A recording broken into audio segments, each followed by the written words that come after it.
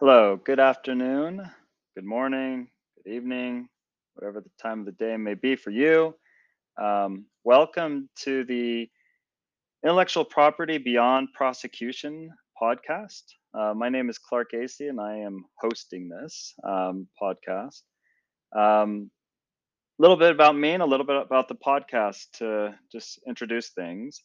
Um, I'm a professor of law at BYU Law School. I have been for about 7 or 8 years.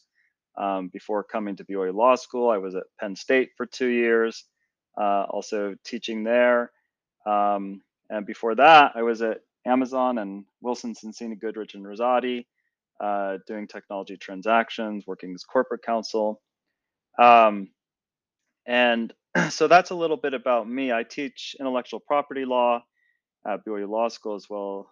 Penn State, I also teach information privacy, um, among other things that I've taught here and there.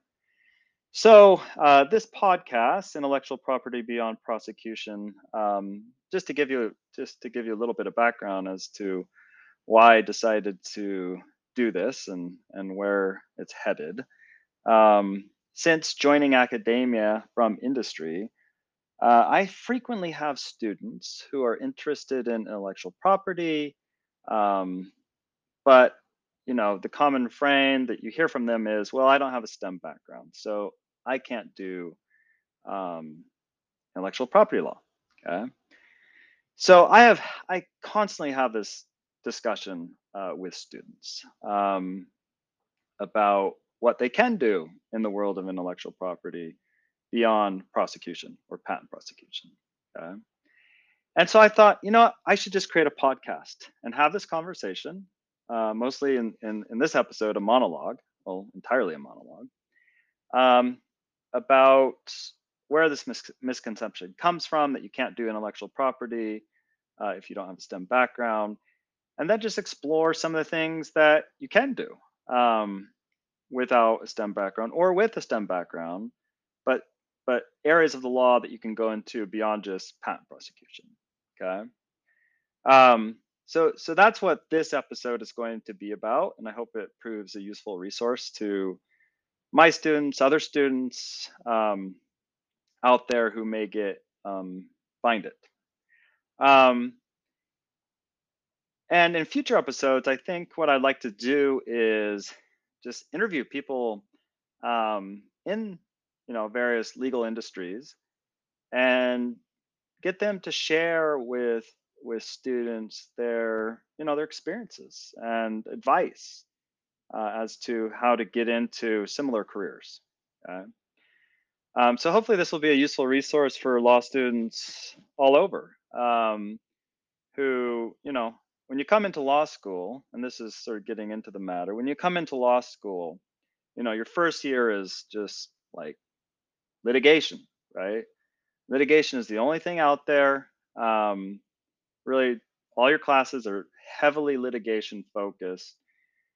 And after your first year, if you're a first generation law student or just otherwise don't have any exposure to the legal world, you think, wow, I've got to find a job in litigation. And then maybe in your, even during your first year or second year, third year, you start interviewing, you start exploring a little bit more, and you realize, oh, well, there's the litigation side of things, but there's also this transactional world, and maybe I want to do that because I don't like to fight with people. I'm more, of a peacemaker, diplomatic, whatever, and so maybe the transactional world is what I should do. Okay, so and that's sort of reinforced throughout law school by you know career services sometimes, the professors, other sources of just sort of confirming like these are two options. You do litigation or you do transactional work. Okay. And that's it. Um, again, I think there are a number of reasons for this. I think one of them is that's a sort of a fair division of the legal world, very, very broadly, very broadly. Okay. So those are important practice areas, and it sort of very generally describes the division of legal industries, the legal industry. Okay? Um, it's also often what people have done, right? Like your law school is only going to educate you about what is available out there to the extent that people in the building have experience in various legal fields. Okay. So if most of the faculty and most of the career services and most of this other staff have done litigation, you might go through law school and sort of come away with the impression like litigation is what's out there and what I need to do, or that's my option. Or if you have a lot of former corporate attorneys, merger M&A attorneys, mergers and acquisitions, you might come away with the impression, well, like I can do corporate work, and corporate work, transactional work is M&A work. Okay. Um, and sort of the flip side of the coin is, if you know, people people's experiences sort of inform their advice and what they're able to share with the students, and sort of the students, a lack of experience in particular areas is a big cause of students never finding out about those different areas. Okay. So this leaves a lot of students in a pickle. They can't do, well, do I want to do transactional work? Do I want to do litigation? Um, those are my two general options. Now, what is important for students to understand is that litigation division and that transactional side of things is highly varied, right? There are lots of different types of litigation, and there is lots of different types of transactional work. And and so that's one key point, right? There's employment litigation. There's, and we'll get to it, intellectual property litigation. Um, there's securities litigation. There's real estate. There's all sorts of types, okay, of litigation. So that's one important point. On the transactional side, the same holds true. Okay. You think, well, I'm interviewing with this law firm, I'm interviewing for, transactional work. Is it the same as this other law firm in a different jurisdiction? And students might think, yeah, it's all transactional work. Not the case, right? Transactional work varies from jurisdiction to jurisdiction, depends on the types of clients you're working with, right? If you're working with public companies, private companies, um, and I guess everything in between. Okay. So there's lots of different types of transactional work. And it's important for students to be aware of that. Now, on the intellectual property side of things, okay, it's similar. Okay. So, like I said at the outset, students come into it, students who might be interested in technology, they might be interested in intellectual property, but their patent prosecution focused classmates tell them, well, you can't do IP because you're not eligible for the patent bar, and it'd be kind of a pain to get eligible, and so you can't do IP. Okay? And then sometimes you hear from the career services, like, what are you interested in? Intellectual property. Do you have a STEM background? No. Okay, you can't do IP. Okay. You also hear that from professors at times. Huge mistake, right? Just like how the litigation world and the transactional world are highly varied and specialized, and there's all sorts of nooks and crannies and different types of litigation and transactional work. Same holds true with respect to intellectual property. Yes, there's patent prosecution. Patent prosecution is a great route for many people. Uh, many students, they know that's what they want to do. They have the right background. They can take the patent bar. They really enjoy it. Great career path. Okay, an important slice of the intellectual property world, but it is a slice. Okay, it's one of the areas that of the broader intellectual property world. Okay, so what are causes of this? Well, again, similar causes. You have people without experience in these other areas of intellectual property law. They predominantly know one area, that is patent prosecution. And so that's what they advise students. Sometimes the students who know they want to do intellectual property know they want to do patent prosecution. And so they tell other students, like, this is like, this is the world of IP, it's patent prosecution. And so, their classmates get discouraged and don't pursue IP because they simply think they can't. Um, I also think a cause of it is in smaller legal markets, often intellectual property does just mean patent prosecution. Okay. I think we have this issue in the Utah legal market. I've had students who go in without a STEM background, they go and try to interview with local Utah firms for IP positions, and the firms, say, you don't have a STEM background, you can't work here, you can't do IP. Okay.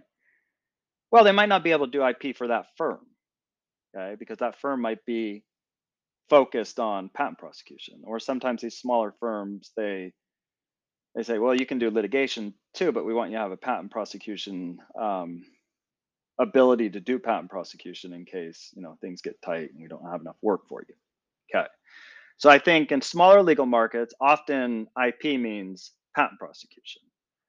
Uh, um, and so that's, I think, a source of the confusion. Okay. So I have this conversation with students repeatedly, and I just want to have it here to provide a resource for students both at my school and perhaps elsewhere, um, for a little bit of education about, okay, well, I'm interested in intellectual property, I'm interested in technology, um, so what can I do? Well, you can do a lot. There are a lot of different options. So let me go through a few of them that I know a little bit about, and then really delve into one that I know a lot about, which is often called a practice group called technology transactions, sometimes called IP transactions. It's on the transactional side of things, but it's focused on intellectual property rights and technology transfers. Okay, so just a few, just off the top of my head, and in subsequent episodes, I want to talk to people who have deep experience in these fields to help educate all of us and provide a resource for students who might be interested in these different areas. Okay, so one, talked about at the outset how litigation is highly specialized, and there's a lot of different types of litigation. Well, one of the types, lo and behold, IP litigation. Okay. You don't need a STEM background to do IP litigation. I have lots of students that go into IP litigation who don't have a STEM background. They just have an interest and a desire. And you can pick up the lingo and learn the law without, taking the patent bar, and do just fine and great, right? Even. And there's, you can do trade secret litigation, patent litigation, trademark litigation, copyright litigation, all these different forms that are really interesting and really important to companies involved with them, because intellectual property rights are so valuable to many companies. Okay. So, again, sometimes in smaller legal markets, uh, where firms, you know, they might do some IP litigation, but they really want you to be able to do patent prosecution as well in case the litigation dries up. It may be the case that those firms say, no, you got to be able to do patent prosecution too. I think in the Utah legal market, the local Utah firms are missing a big business opportunity, and this may be true in other jurisdictions because the Utah technology market is booming. Okay, and there is, I would think, lots of work to be done and business opportunities, new clients, and a chance and an opportunity really for legal specialization. Now, these local firms may think, well, we have plenty of businesses, just patent prosecution, and then maybe some litigation.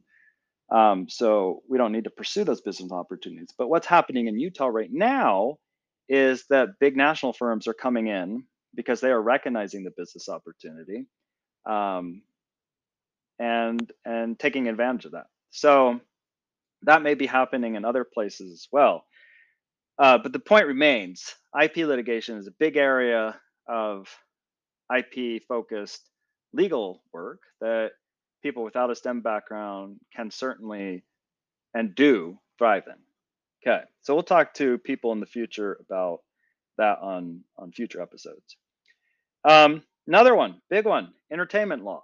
Okay, lots of IP, rights of publicity, other sort of issues in entertainment law, um, and related to this, maybe uh, a music lawyer, okay, who you can spend your entire career helping clients with music copyright issues. If you've ever thought, well, IP is complicated and patent law is complicated, try music copyright and copyright in general. I would say is I don't know if it's more complicated, but it's incredibly complicated. It's not an easy area of the law to navigate.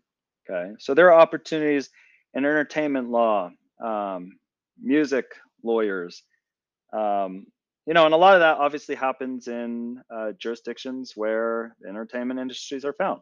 Okay, L.A., New York, um, uh, are the two big ones. Okay, in that regard.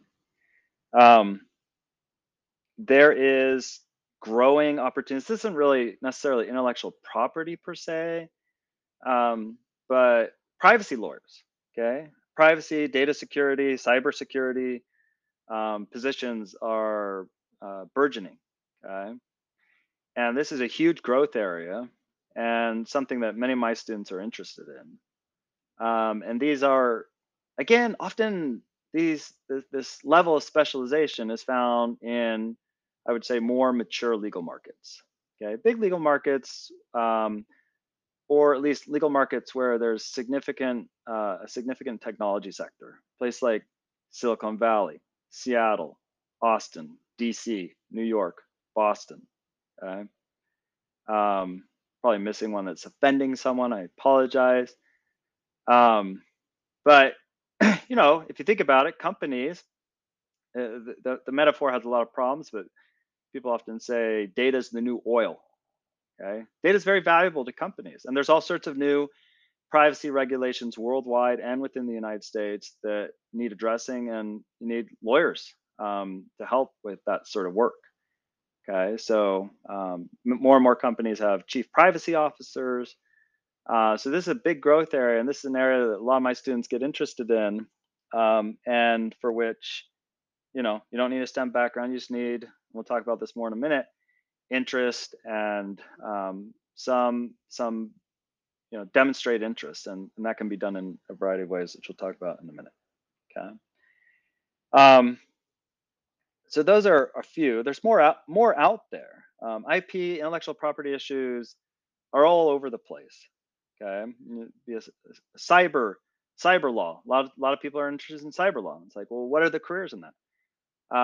Well, the one of the areas, and I'll sort of end with this one, because this is what I did when I was in practice and still do some of, and it's a big area of law where intellectual property issues are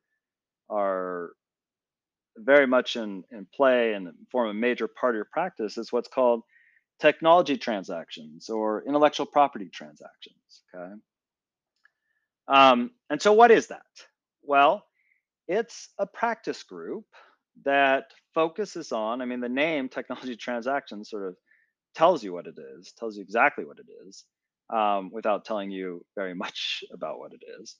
But you are helping clients enter into transactions with third parties uh, that deal with technology, and that can take on so many different forms and does, and that's why one of the reasons this area is so interesting. Okay, so let's say you are representing a software company, okay, and they develop a software tool and they want to sell it or license it to third parties, to consumers.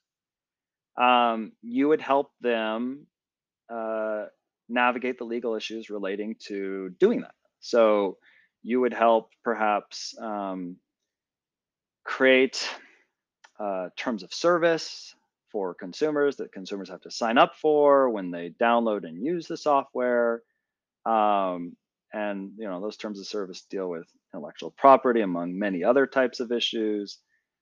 Maybe they want to co-develop that technology. They have a piece of it, but they need some help from a third party, and that third party is going to own some of the rights in the resulting product of the collaboration. Your client's going to own portions of it. And so you help put together the agreement that sort of addresses all of these often thorny issues. Really interesting work. Okay.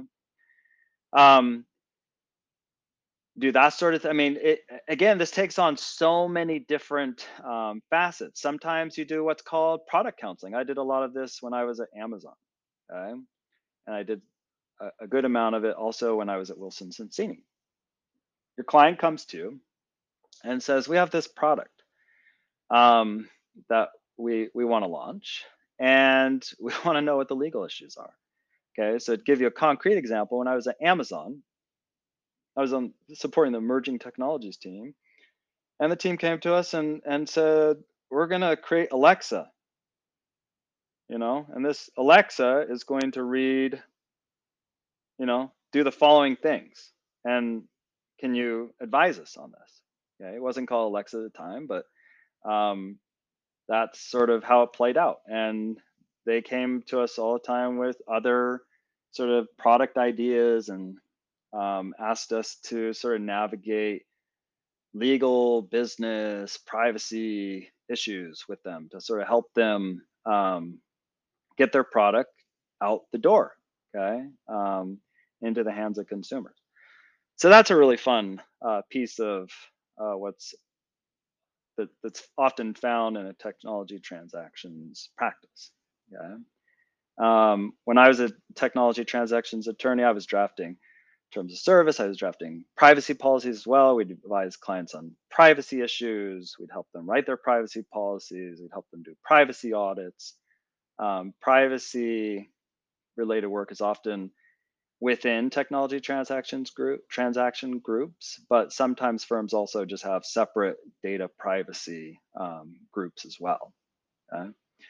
But all sorts of things like that. I mean, just anything you can think of in terms of, okay, a client either wants to acquire some technology or license some technology or develop some technology, all of the different legal issues surrounding any of those events, and contracts, agreements that you have to get in place to sort of facilitate that type of work.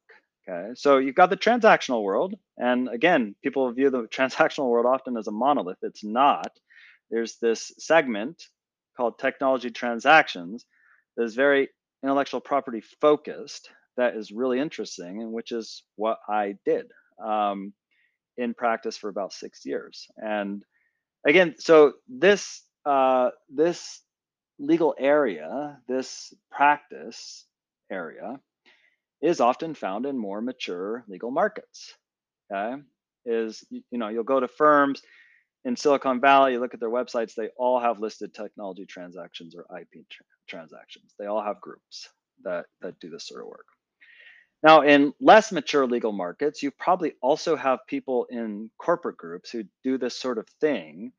They're just not as specialized, and maybe they don't do it as often, or only a few people do it. But they are probably also doing it as well, just not as much, and it's not as advertised. Uh, um, so it's a little. I mean, there are other groups too. I mean, when I was at Wilson Sonsini, they had a trademark group. Okay, again, no STEM background needed. That trademark group, I think, both helped clients obtain trademarks, helped draft trademark agreements, helped advise on trademark issues. Also, they were involved, if I'm remembering correctly, in trademark litigation. I mentioned music copyright lawyers. I have several friends who have been in that world and really enjoyed it. Um, but sometimes firms have copyright groups. Okay, often doing entertainment law, copyright litigation, and so forth. Okay, all again without STEM background necessary. Okay, so that's the next issue or thing I want to address in this episode is okay. You say you don't need a STEM background, um, but isn't it super helpful to have one and sort of de facto necessary? I mean, if I want to advise software clients, how am I going to do that without, computer science background? Well, let me tell you, I was a software lawyer. I did a lot of work in the open source software field. That was one of my specialties. And my background was political science. Okay.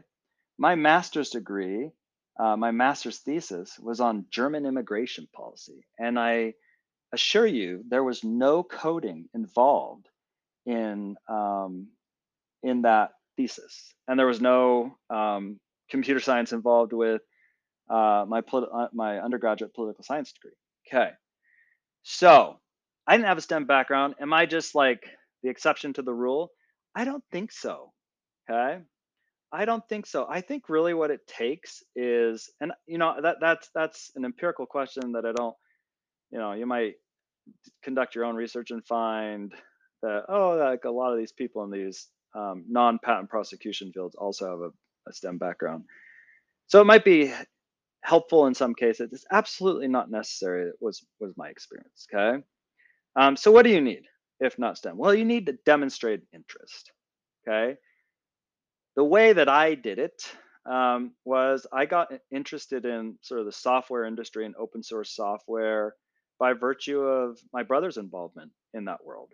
And I think right after my undergraduate, I volunteered some hours at an open source software startup, just sort of learned some of the lingo, started familiarizing myself with some of the issues.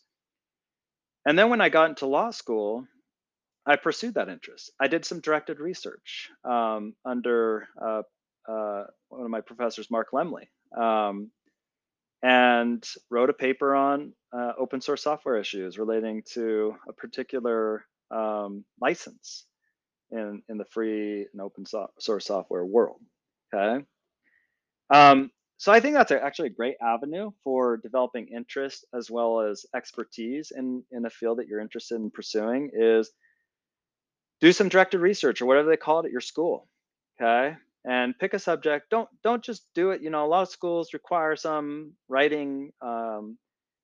You got to write a paper to graduate. And I've seen many students just sort of do it and not put much effort into it and just do it to get it out of the way. Got to move on to next phase of life. I think that's a mistake. You can use that opportunity to develop some expertise in something that you're really interested in and not just have it be a throwaway thing, but something that you can use in interviews, that you can use to demonstrate to people that I'm really interested in this stuff, and I have some actual knowledge that would be useful um, to this particular practice group or area. Okay, but that's just one example of something you can do. Okay, the key point is demonstrate interest. I know people start clubs. There's some students at my school that are considering starting data privacy, cybersecurity club that can be a good way to meet people in that space. You invite speakers, um, do other things to get involved in the community that you're interested in joining in terms of pursuing a legal practice. Um, on the privacy front, there's a great opportunity for many students if they don't, and they say, I'm interested in cybersecurity or data privacy. I want to pursue this option. And there's like a bar exam, like a patent bar exam only in privacy that you can take. It's administered by the International Association of Privacy Professionals, and you become a certified information privacy professional. I did that when I was in practice. And it's a great way, again, to signal expertise as well as interest in technological issues and privacy issues. So there are things you can do out there, and I'm not going to be able to cover all of them here, but just things that you can do to demonstrate interest in this broader world of intellectual property.